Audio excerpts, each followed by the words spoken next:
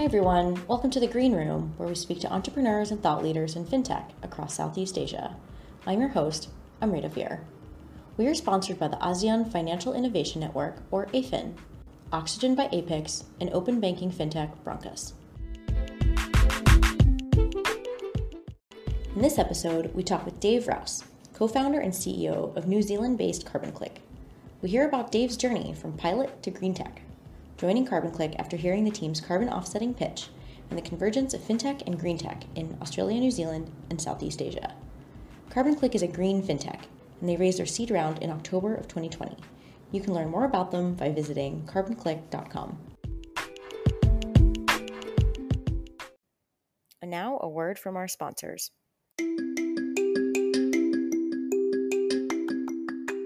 Hello everyone, my name is Manish Devan. I am the Managing Director for AFIN, which is ASEAN Financial Innovation Network.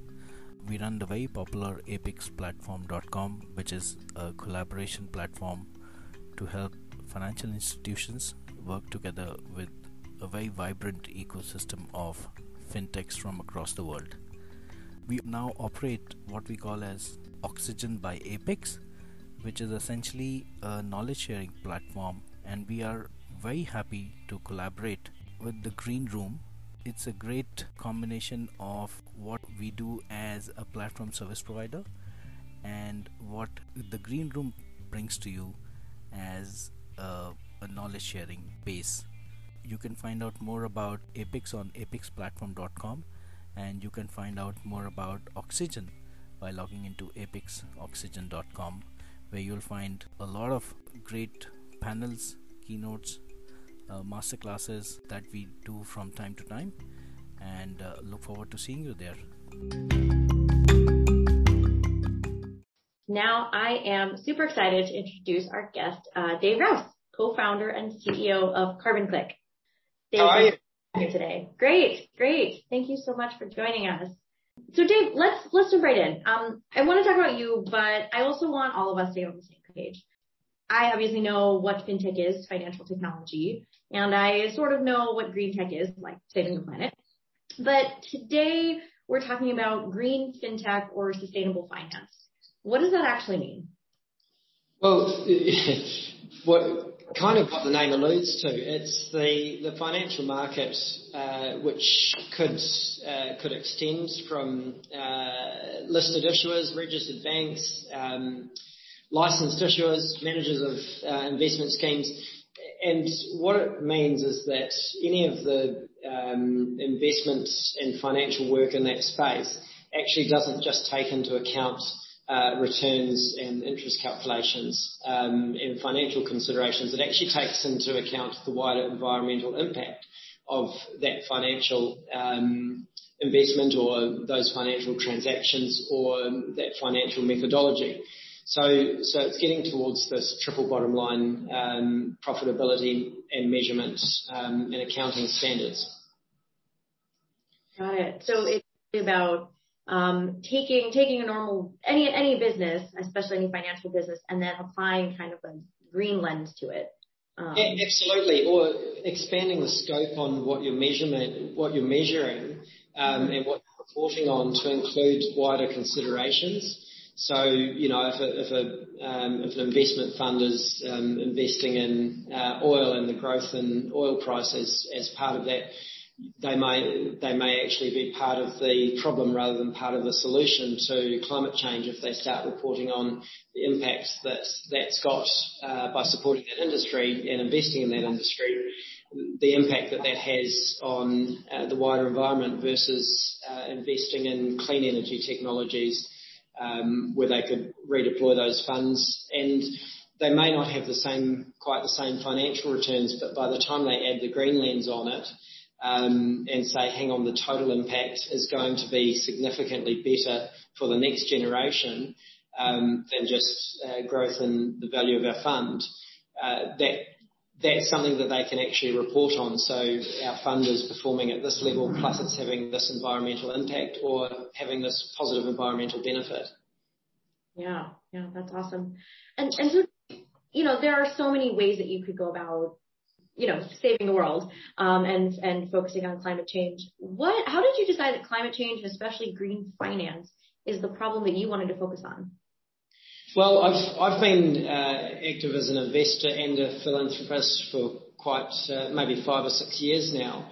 I had previously bought and sold businesses and applied triple bottom line profitability metrics to all of those businesses, and then took it up a level to invest in others and particularly try and help the startup space. And some common threads started appearing there, and one of those threads was around single-use plastics and the issue that that's having in our wider environment. And the other thread that was emerging, which I didn't understand until a few years ago, was our greenhouse gas emissions and greenhouse gas inventory. So I started digging a little deeper into this and realised that, something that Obama said in his departing speech was, we're the last generation, we're the first generation to feel the impacts of climate change and the last generation to have the opportunity to do something about it. And that really resonated with me as well. So I started looking at how can we fix this problem on a macro scale, and that's where investment opportunities like CarbonClick came into things. How do we fix what's wrong with people not offsetting their carbon, reducing their footprint? How do we get everyday people as easily as possible to address this? And that comes through green finance. It comes through credit card reward schemes that reward green purchases. It comes through loyalty schemes that reward green activities and actually create offsets instead of another free product that you possibly don't need. So I figured this is a pretty good way to be able to influence the masses using some key influential and forward-thinking financial institutions. Got it. So you came to CarbonClick as an investor, or? Yeah, originally. So the team at CarbonClick was still working for an international airline when they pitched at an accelerator, a very young stage concept. And they were looking for pre-seed investment to prototype their idea. They'd built the carbon offsets calculator and module for this airline, and they had a whole lot of feedback from users that didn't trust carbon offsetting and didn't trust what the airlines were doing with that money. So they set about to fix that trust and transparency problem in offsetting. And that really resonated with me because it seems like such a simple thing to fix, but it stops so many people from participating that these are the barriers that can change the world. If we bulldoze these barriers and make it easy and trustworthy for people to participate, then we've solved a problem. And when we can solve a problem, that's when we can bring about change. So I'd approached it as an investor, and I totally fell in love with the team as they starting to prototype.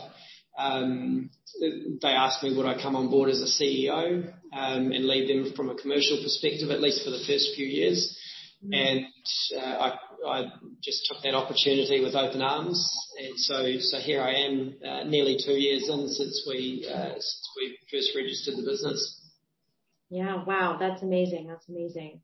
What a cool opportunity as an investor to then be able to really get your hands dirty in the thing that the impact that you're trying to make. That's awesome. Let's talk more about CarbonClick, because I think the company's vision is to be the offset button of choice for the global fintech market.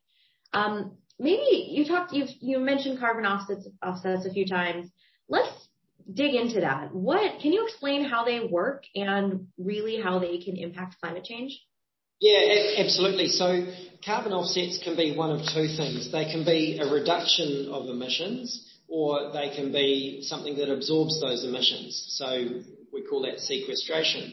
So reduction of emissions might be where you're sponsoring the replacement of a diesel power plant or generator for a town with a wind farm. Now that might be uneconomic or only mildly economic, but not enough to make the transition. Perhaps it's an area that has cheap coal or an area that has, cheap fuel available, so it doesn't make financial sense for them to make that switch. But you've got a price there which you can fund through carbon offsets.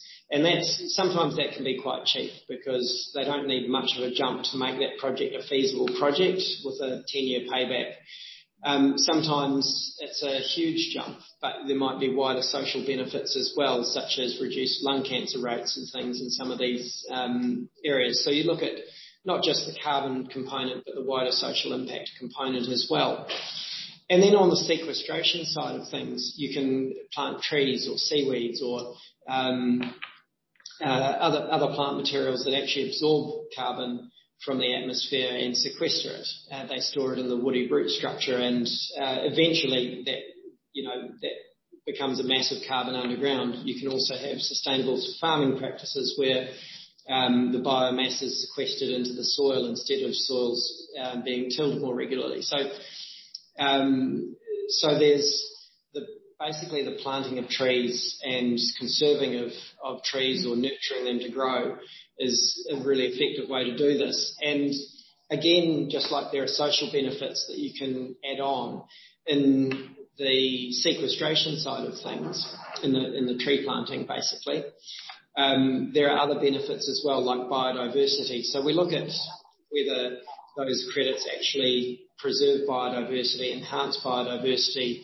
We don't like monocrop, for example, because if you just go and plant a whole lot of pine, that's not a resilient crop to climate change. You look at the forest fires, all we're doing is creating another set of fuel for forest fires in 30 years' time. But if you have a diverse ecosystem that works naturally, that becomes more resilient to climate change. So we're looking at not only sequestration now, but we're looking at what's going to help the next generation and the next generation beyond this.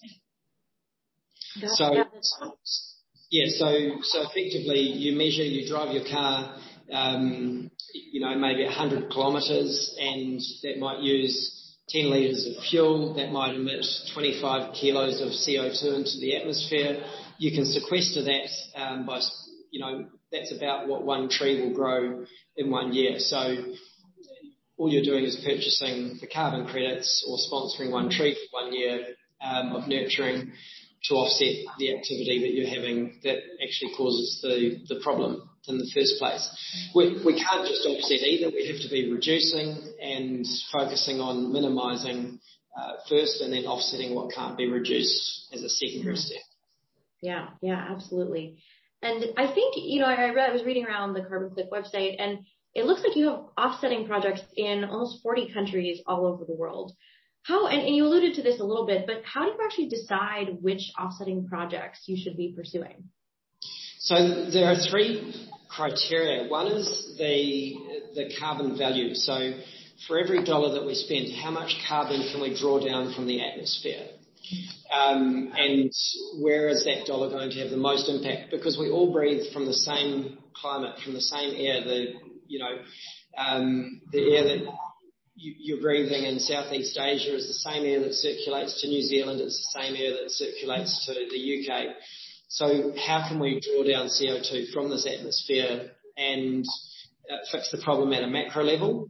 Then we look at the secondary benefits, so social impact and biodiversity benefits that we bring to the whole planet.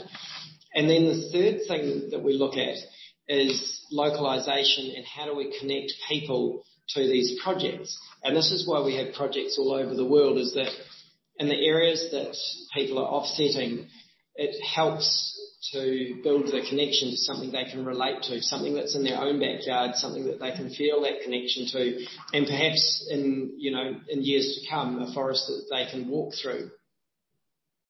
Let's talk a little bit about your customers. I think there are a lot of people that certainly who look like us, maybe millennials, Gen Z with disposable income, who are interested in CarbonClick's little green button. But is that true? Is that your only customer base? What do some of your customers look like? And do you think that they look a little bit different? Your customers in New Zealand look a little bit different than your customers maybe in other regions? To a degree, you've stereotyped it fairly well. So there's a natural bell curve, and the spike is with the millennials, Gen Zs, that are now coming into a spend cycle where they're a little more affluent. They've got money, and they're talking with their wallet. So they're choosing companies, they're choosing banks, they're choosing investments that are more considered from an environmental perspective.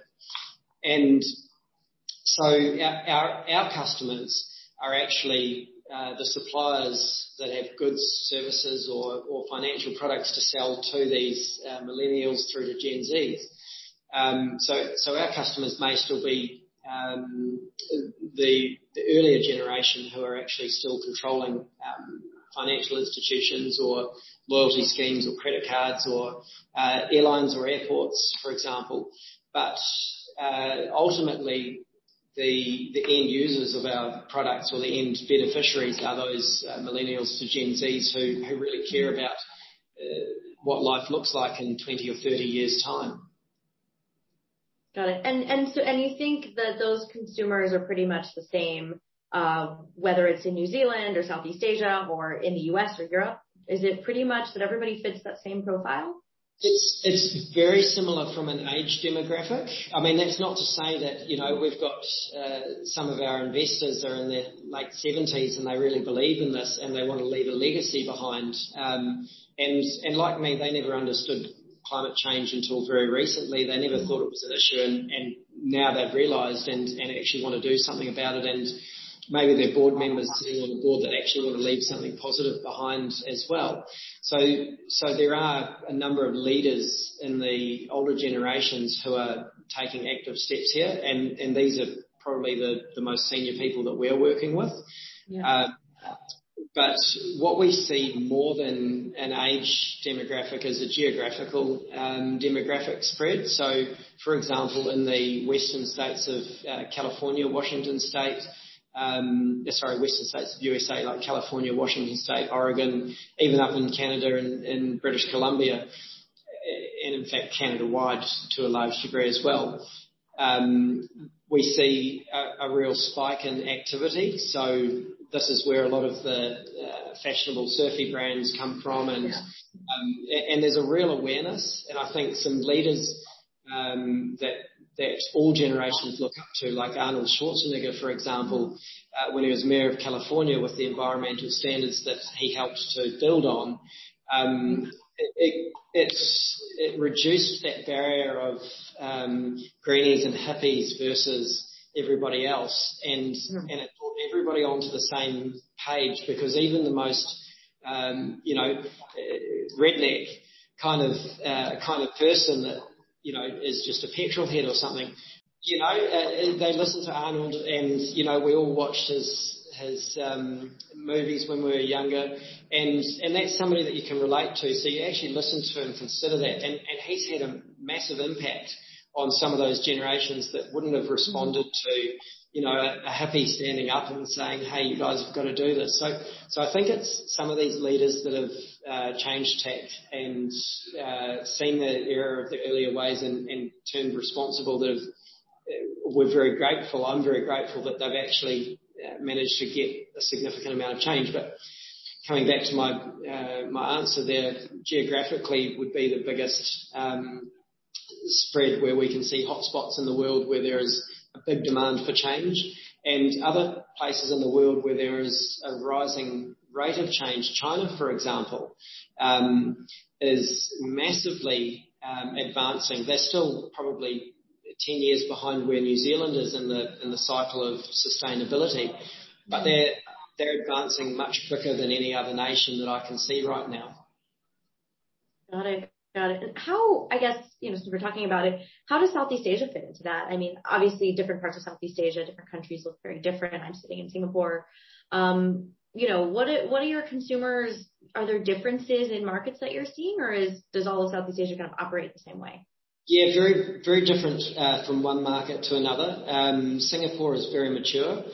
For example, in the sustainability and green finance space, you've got Monetary Authority of Singapore and Singapore FinTech festivals and all that with a strong focus on this. So that, I would see a lot of leadership in this part of the world.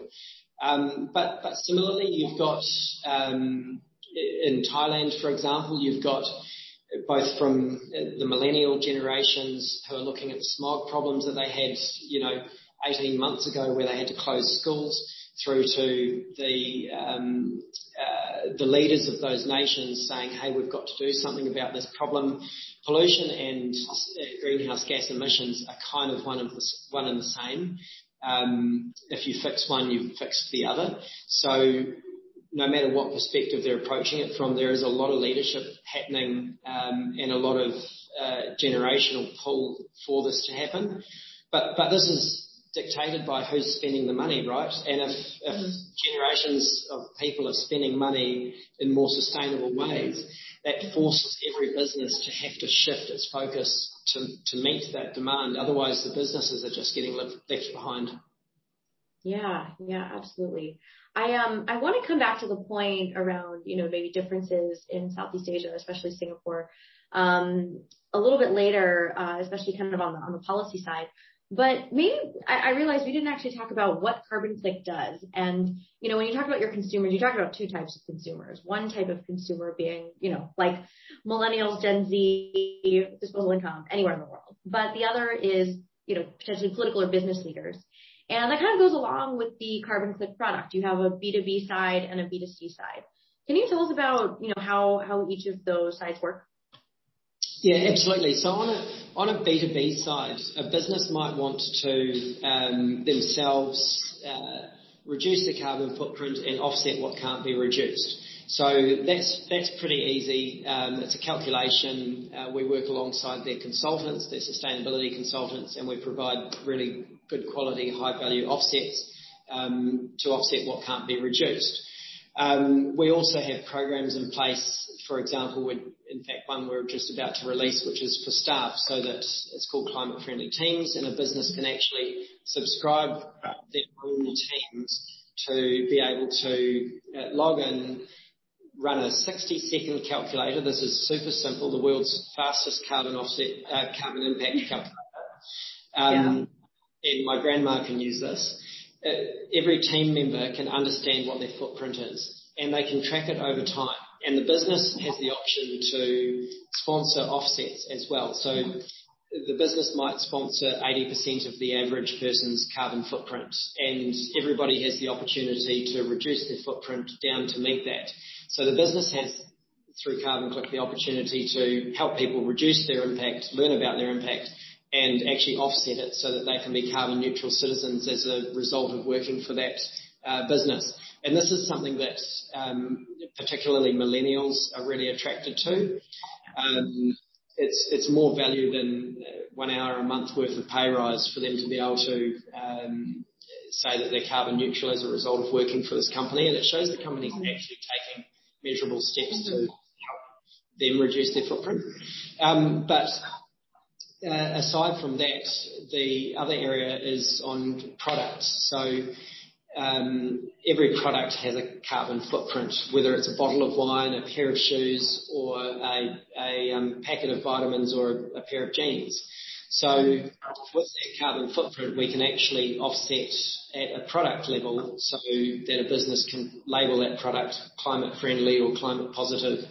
And we've had a brand called Constellation Brands. They own Corona Beer, and a few others in the US trial this with a product called Round Theory Wine. And this is a very low carbon wine product, and they double offset the footprint of it. So every time you're drinking a bottle, you're actually offsetting the footprint of a bottle that you've drunk in the past as well. And that's been the most successful launch of a product in recent years into the New Zealand market, and they're busy expanding that into other markets as well. So that's the product level of business to business. And then you have the business to consumer, or B2B2C, where a business might be selling goods online. And this is where we provide a little green button which integrates into their e-commerce store, and customers can offset at the point of sale. And that can either be a measured offset if they know the carbon footprint of those products, or if they don't, which most don't, it can just be a generic offset so that consumers who know, hey, I've got a bit of a carbon footprint problem every time I'm buying something online, I'm contributing to it. Here's a green button I can click. It does some good to point me in the right direction towards the solution rather than being part of the problem. Yeah. And that's something that we can either do by custom integration, like with airlines onto their booking platforms, or airports through their Wi-Fi. But it's also something that we've got plugins from Magento, WooCommerce, and Shopify that they can simply turn on in their stores. Oh, wow. That's really cool. So I'm just at checkout, on Shopify, and I'm, about to put in my credit card info, and I just see the little green button right there. Yep, and it's just one click. And then the beauty behind that is it doesn't distract you from the purchase because it's just one click, but after the click happens and the purchase is completed, we actually send a transparency receipt, which is a track and trace receipt independently from CarbonClick to that client, saying, here's your offset, thanks for supporting this, here are the projects it's gone to, here's your track and trace, so you can actually see your $2 or $1, whatever the amount is, has actually reached that project, and you can learn about it. And it's totally transparent and totally auditable. Just like track and trace on a courier, we've done the same for carbon offsetting. Yeah, that's really cool. And those are honestly like offsetting projects that consumers like you and me may not otherwise have access to. I wouldn't even know as a consumer how I would access an offsetting program without going through some intermediary. Yeah. I mean, we do have subscriptions and purchase offset options on our website and that, which is incidental, but it's not really what our core focus is. It's mainly about helping businesses that have an e-commerce store, businesses that have a product that they want to go climate friendly, or just businesses that want to stand up and help their team become more sustainable. Yeah. What about, specifically like banking or fintech products? I mean, is there a different way that you would integrate with those products than using the platform? Yeah, absolutely. So for loyalty programs, we've got a number in the pipeline, and one that's actually gone live, which is the largest loyalty program here in New Zealand. It's called AA Smart Fuels. So this was a program that's been around for a long time, and it allows people when they're shopping at the supermarket or at the petrol station to, or a number of hundreds of retailers actually, to accumulate those points into fuel discounts. Now, they don't want to be part of the problem of encouraging people to burn more fuel. They actually want to be part of the solution and encourage people into EVs and things. So what they've done is they've partnered with CarbonClick so that the rewards can be carbon offsets as rewards. So when you're shopping, you've got an impact from your groceries that you're purchasing. You can be offsetting as you're shopping. Even when you do fill up with fuel, if you can't, you might not be able to afford an electric vehicle yet, or you might have lease remaining on your petrol vehicle to use up first. At least you can offset at the pump just by swiping your card, and your rewards, instead of being a small discount, become carbon offsets, the equivalent of your fuel purchase. So that's been really popular. We've had better than estimated uptake of that program. And then the other ones that are in the progress are with Visa and loyalty rewards programs where at a statement level, a consumer can offset their spend. And this can be based on a law of averages. Somebody that spends 10 grand a year on their credit card has a carbon footprint of roughly 10 tonnes, and somebody that spends 20 grand has a carbon footprint of roughly 20 tonnes. So we can actually align those offsets so that instead of getting credit card rewards, you can have offsets. So just by using that as a credit card, or the green card we call it, you're actually offsetting as you spend as well. So that's something. These are really long sales cycles with traditional banks. I bet. So none are going to be live at least for 6 months yet with the ones we're working with. But that's certainly something I'm really excited about, and it's an opportunity to have massive impact across a large number of individuals. Mm-hmm. Yeah, that's really cool. I think especially on the banking side. I guess, have you seen what are like the biggest challenges you see when you're working with big banks or fintech companies in terms of, how they approach the product, or even green tech, green finance for that matter? A lot of it is still very old-fashioned. So there might be some mover shakers in the organisation, but those mover shakers are still battling a process internally which takes a long time to get change across the line. And this is where, neobanks are starting to pop up and do really, really well, because they can act in a very agile manner like a startup can. They're still regulated. They still have to abide by certain rules, but with things like carbon offsets as a reward program, they can literally spool this up over a number of months rather than over a number of years. And I think, again, for the younger generations in particular, they'll be talking with their wallets, and if the neobanks get out with this technology faster than the main banks, it'll be the demise of some of these more institutional banks that are there and relying on customers not migrating away from them because they've been with them for 40 years. Mm-hmm. Yeah, that's really interesting. I mean, and this is assuming that the customer base is really keen on having an offsetting product, and we've talked about, right? That's like a core. Absolutely, and there are already some cards out of Sweden. I forget which bank it is off the top of my head, but there are banks like there's the carbon card already there, which is a measurement tool that limits your spend based on carbon footprint, based on merchant category code. Again, it's based on a law of gross averages, but this is the technology and the direction that people are heading in, and they've had huge uptake in that card versus other new cards to the market. Yeah. Well, so, I think there are probably still some skeptics out there that would say that fintech is actually still at odds with your little green button, right?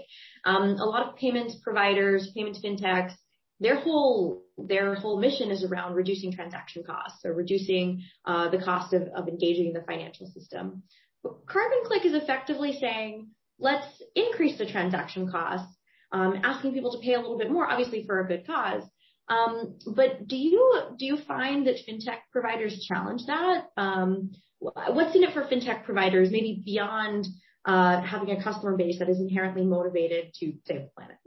The advantage from them is it's another add-on that their customer can select or not select. So it's another string to their bow. So if we took a company like Afterpay, for example, and they said, hey, look, we're now offering carbon offsets at our checkout through a little green button. This is just an option when the vendor's setting up the Afterpay account. They can toggle that on. Yes, I'd like to include a carbon offset option at the point of sale. And that would be something that might be a benefit that they can provide that other providers can't yet provide. So it's, I guess, an additional feature that can be offered. So then businesses that are saying, hey, look, our customers care about this.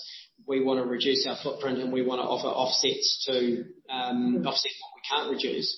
That's going to benefit those fintech providers.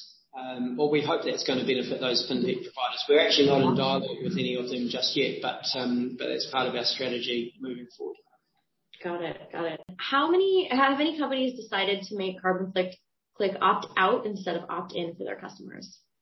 I love this question. We've actually been toying with this with a fairly significant sized company that in the US that's just come to us, and they've said, look, we're not entirely sure whether there are legal implications with this or not, but we want to make this an opt out rather than an opt in. And lead the way. It's a logistics company that has a freight product at the point of sale for selecting shipping options. and they want to offer offsets at that point. So I'm pretty excited to see where that could go. Given that the actual vendor is not benefiting from this, the vendor is just enabling it for their market. It should be something that gets around any legal implications of making it an opt-out, because the vendor's not actually benefiting from it. The vendor's just trying to contribute to the solution of climate change. And I don't think we'll see any issues with that, but we're pending legal advice on that right now. Yeah, that's really cool. And it sort of, that means the whole company is like actually making a stance, not necessarily up to the customer. It's really, there's probably a little bit of shame involved there if you're going to opt out, right? Yeah, that's right. That's right. You can't simply put an opt-out button if that company's doing nothing itself. Like, that company has to be able to say, hey, here's what we're doing to reduce our footprint, and here's our plan for the future to bring it to zero over 10 years. But here's what you can do to offset what we haven't yet been able to reduce competitively. And there's just a button that you can, or here's the button that we've selected for you. If you don't want to do this, then just click opt out. And then you get this thing like, oh shit, this company that I'm working with is already doing all these cool things. There is still a footprint. We don't have electric ships yet. We don't have electric planes yet delivering my goods. I know I have a carbon footprint if I want that pair of jeans. So yes, I can do my part as well. Creates like a virtuous cycle. The customer vendor, everyone continues to do their part. So that's a really nice way of putting it. Does CarbonClick plan to integrate with physical point of sale systems? In the US, it is common for some POS terminals to prompt a consumer to donate a small amount to charity. I think this is, I see this in Singapore for sure. How does it integrate with physical POS? Yeah, so we've spoken with with Vend, and we're looking at POS systems like Toast, which are new systems rather than the old terminal type systems. But we do actually have a prototype terminal as well, which we've put together for some testing in New Zealand, just to get that market feedback and start collecting that data. Problem with the physical terminals is that there are so many models there, and they cost so much to actually build the application for each model. Even though our back end stays the same, it's a slow and expensive process to cover all of the models that we would need. We may be able to do this with a retailer like McDonald's, for example, where we could run this across, where they've got consistency of terminals across all of their chains. And then it might be economically viable, but it's certainly something that we're looking at. And then the more electronic servers, the Vends and Toasts of the world, would make good sense for us in that space, yes. Yeah. This is leading me to think about, some of the other physical challenges, especially that we see in Southeast Asia, where we have many more like cash-based economies. If someone is living in a cash-based economy, what are the opportunities there for someone to contribute to carbon offsetting? The opportunities there come into the product level. So if the business is building offsets into the products, it's really difficult at a cash level because we have no control over the traceability and the reporting. And that's what we're founded on. The fact that we're moving more and more electronic gives us that opportunity to build trust and transparency to carbon offsets. So I can't see a world where we would be able to offer that in the cash economy. Got it. So the faster that fintech moves, the faster that green fintech move. That's right. Absolutely. Got it. Well, Dave, let's maybe zoom out a little bit, kind of going back to that point around kind of the macro level around what's happening in Australia, New Zealand, and then Southeast Asia. Southeast Asia, I live in Singapore, but Southeast Asia generally is quite nascent in the green fintech space. Some countries, we were talking before, like the Philippines and Indonesia, have been lauded as leaders in green finance due to major investments in sustainable projects. Other countries are just beginning to focus on green finance, mostly through like central bank policies and incentives. In Singapore, where I am now, the government, MAS, as we talked about a little bit before, they are taking a number of steps to promote green finance. Just to rattle off a few here for our audience. In 2019, they announced a Green Finance Action Plan. There's a subcommittee that works on this as part of MAS. There's something called Project Greenprint. More recently, MAS announced a global fintech hackcelerator, which is, I think, like a hackathon, in partnership with Oliver Wyman. And even in the Singapore FinTech Fest in 2020, Ravi Menon and a number of others spoke about green finance, especially creating an Asian carbon credit marketplace. So there's, I think in Singapore particularly, there's tons of opportunities for organizations that have green use cases, or investment opportunities, even research. But there's still a long, long way for Southeast Asia to go.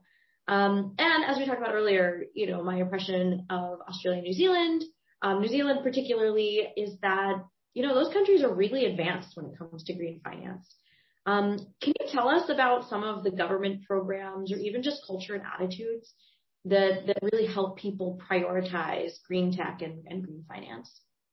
Yeah. So New Zealand, I guess, as a nation, is probably similar in our average attitude towards environmental concerns as nations like Canada. And we certainly are reflected in our government and the actions that our government are taking in this space as well. For example, New Zealand is the first country in the world that the government has a policy implementation to report greenhouse gas impact in investments. So they have to report on, or all financial organisations have to disclose and take action on climate-related risks. So if you're a bank and you're banking a big organisation, maybe an agro sector organisation, where you've got a huge carbon footprint from the beef and dairy industry, for example, you've got to report that. So people investing in that bank are disclosed, hey, this is where the bank is spending its money. So that has a flow-on effect of the bank having to ask for reporting from everybody that's invested in or lent money into, which in turn drives change, because it drives an underlying requirement once you start reporting to actually have to start reducing as well, especially when that report that these financial institutions are required to make doesn't look rosy. Mm-hmm. So that's something that I hope other governments around the world will implement as well. So these are most financial institutions, most listed issuers have to report on emissions factors, climate-related risks. All registered banks have to, and even managers of investment schemes have to. So we have something KiwiSaver, which is like the pension scheme. But they all have to report on this now, and this is driving big change in New Zealand. So I've got a lot of hope that this will be reflected in other countries around the world shortly as well. Yeah. What about, the risk of greenwashing? I think greenwashing, maybe you could explain this better than I can, but basically trying to say that something is green or sustainably sourced or there's sustainable impact, but in fact it's just a nice PR. Do you see that as a risk? Having all of these reporting policies? Yeah, absolutely, I do. And this is something that's not a problem that's new. Neither is it a problem that's going to go away in the future. And this is where we saw the need for that real transparency and deep traceability behind any good that's being done. Okay, let's prove it.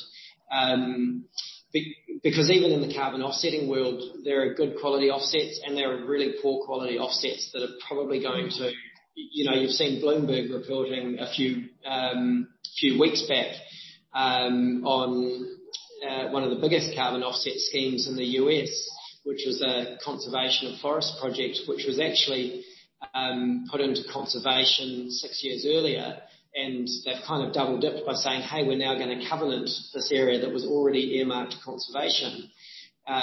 Would that forest have been harvested and cut down? I don't think so. So that becomes a bit of double dipping, and that's just the carbon offset version of this. But other companies that are either just purchasing offsets or just doing something small to say that they're environmentally sustainable, they're getting pulled over the coals for this. You look at big brands like H&M. I don't know if you've seen any of the Hassan Minaj series on Netflix, but if they spend 15% or so of their marketing budget on talking about how green they are, and they spend less than 1% of their actual budget on greenification, that's greenwashing, and they've been called out for it. Other businesses might get away with it because they might spend 7 or 8% of their budget on greenification and 15% of their marketing budget telling the story about it. That's not so bad. But customers can see through it, and when you start taking the mickey, you start getting that backlash, and it's deserved backlash as well. Yeah. As a consumer who cares about saving the environment and wants to work with companies that are legitimately furthering the goal of like climate change or stopping climate change, how would you know? Like, what is there like a threshold? Are there some key metrics that consumers could look for to say, okay, this company is just greenwashing, and this company is actually holding itself to a much higher standard? Yeah, I think certifications are quite a good one to look for. And the problem with some certifications even is that they're just a stamp. You look at the medals in the wine industry, for example, that are sponsored by the vineyard that gives itself medals. There's nothing to stop that happening in the wider world.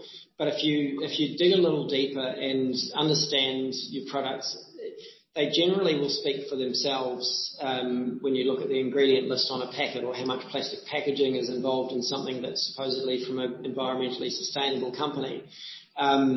If they can tell the story about, clothing and the dyes that they use, and even cotton, even organic cotton, have they done it using child labour, or have they got, some sort of trade aid certification behind them, or at least a story that stacks up. Most decent-sized organisations can't get away with greenwashing for too long. So reputable brands that have reputable stories and have backup, they don't have people challenging that, that's usually a pretty good sign. Yeah, got it. Well, so speaking of, is there an easy way to see which merchants are using CarbonClick? As a consumer interested in carbon offsetting, it would be great to start from a list of merchants who I know offer this feature. Again, sounds like another consumer who wants to be responsible with their spending.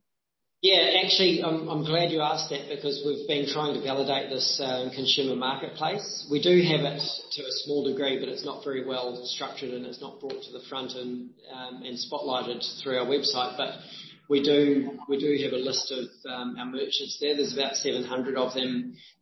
But what we need to do next is make it easy for you. Have a look at people in your area, or sort by types of products that you want to be shopping for. That's great. I'm definitely looking forward to seeing that as well. Dave, we only have a few minutes left, so I've been wanting to ask you this question since before we started. And it's a little bit irrelevant to CarbonClick, but I wanted to ask, you actually started your career as a pilot. So I was wondering if there's anything from your piloting experience that you either use today as you're running CarbonClick, or kind of influenced your journey to get there. Yeah, I was a total petrol head, aviation nut. I used to race, and I used to fly planes and helicopters. And it was handy in business when I started investing in buying and selling businesses, because I could fly myself all over the place without really any awareness of the carbon footprint behind it. To me, pollution was how clean an engine was running, rather than how much CO2 was coming out of it. So the learnings from there, though, I was always looking for, pollution reductions. And I was also looking for ways to gain efficiencies, use less fuel, and basically take better flight routes or phase in better so that I'd be in a glide longer instead of sitting in a holding pattern at the other end by phasing in with controllers and things. So I was able to operate on probably about 15 to 20% less fuel than most pilots were operating on. Wow, that's significant. Yeah, absolutely. And when I was a business owner, it was about cost savings more than anything. But you're able to, through planning ahead and thinking ahead and being a proactive pilot, you're able to achieve quite decent savings. And I saw this as an opportunity for airlines as well. If there's going to be a 15-minute hold in the queue to take off, why do you need to fire up 4 engines, for example? You only need, one engine on a 4-engine aircraft to be powering you on the ground. You can fire up the other 3 2 minutes before takeoff and save maybe 4 or 5 tons of fuel.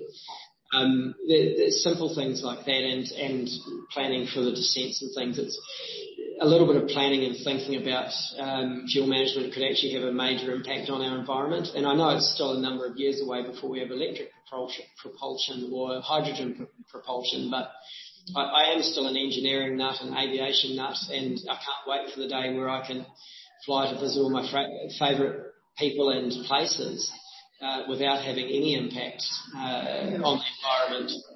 But for now, I can offset what I can't reduce, and that's all that we can do right now.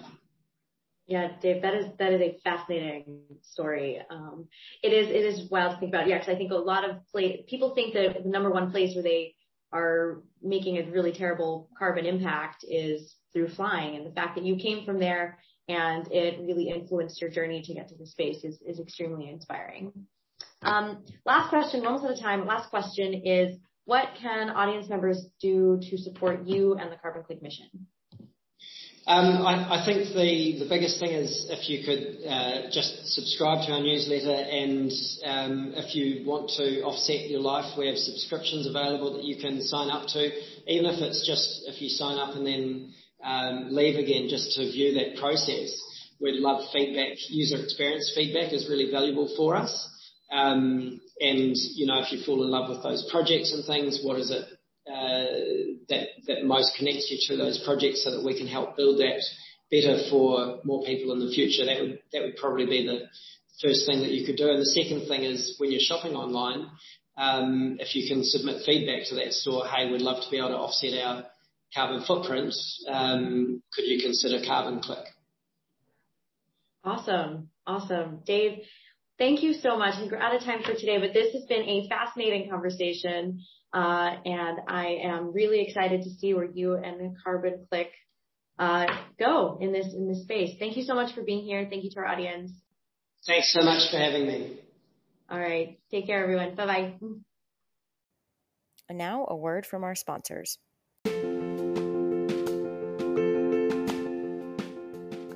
Hello, my name is Todd Schweitzer. I'm the CEO and co-founder of Broncos. Broncos is a Southeast Asia-based open finance technology company, and we do several things. We work with banks and other financial institutions with a set of software solutions to help them launch open APIs and API products in a matter of weeks, and we also provide simplified APIs that enable any fintech or e-commerce or online business to instantly connect to financial services across Southeast Asia through a simple API.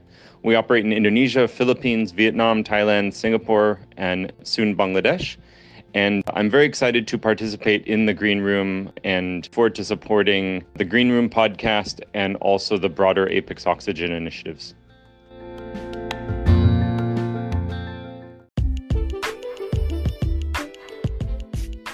That's all for Season 1 of the Green Room podcast with Amrita Veer. If you have enjoyed this podcast, we would love for you to drop us a note at greenroomfintech@gmail.com. We are always on the lookout for awesome entrepreneurs and thought leaders to interview and opportunities to connect with anyone interested in fintech in Southeast Asia. You can also visit amritaveer.com to get more information, join our mailing list, and just reach out to us. We hope to hear from you.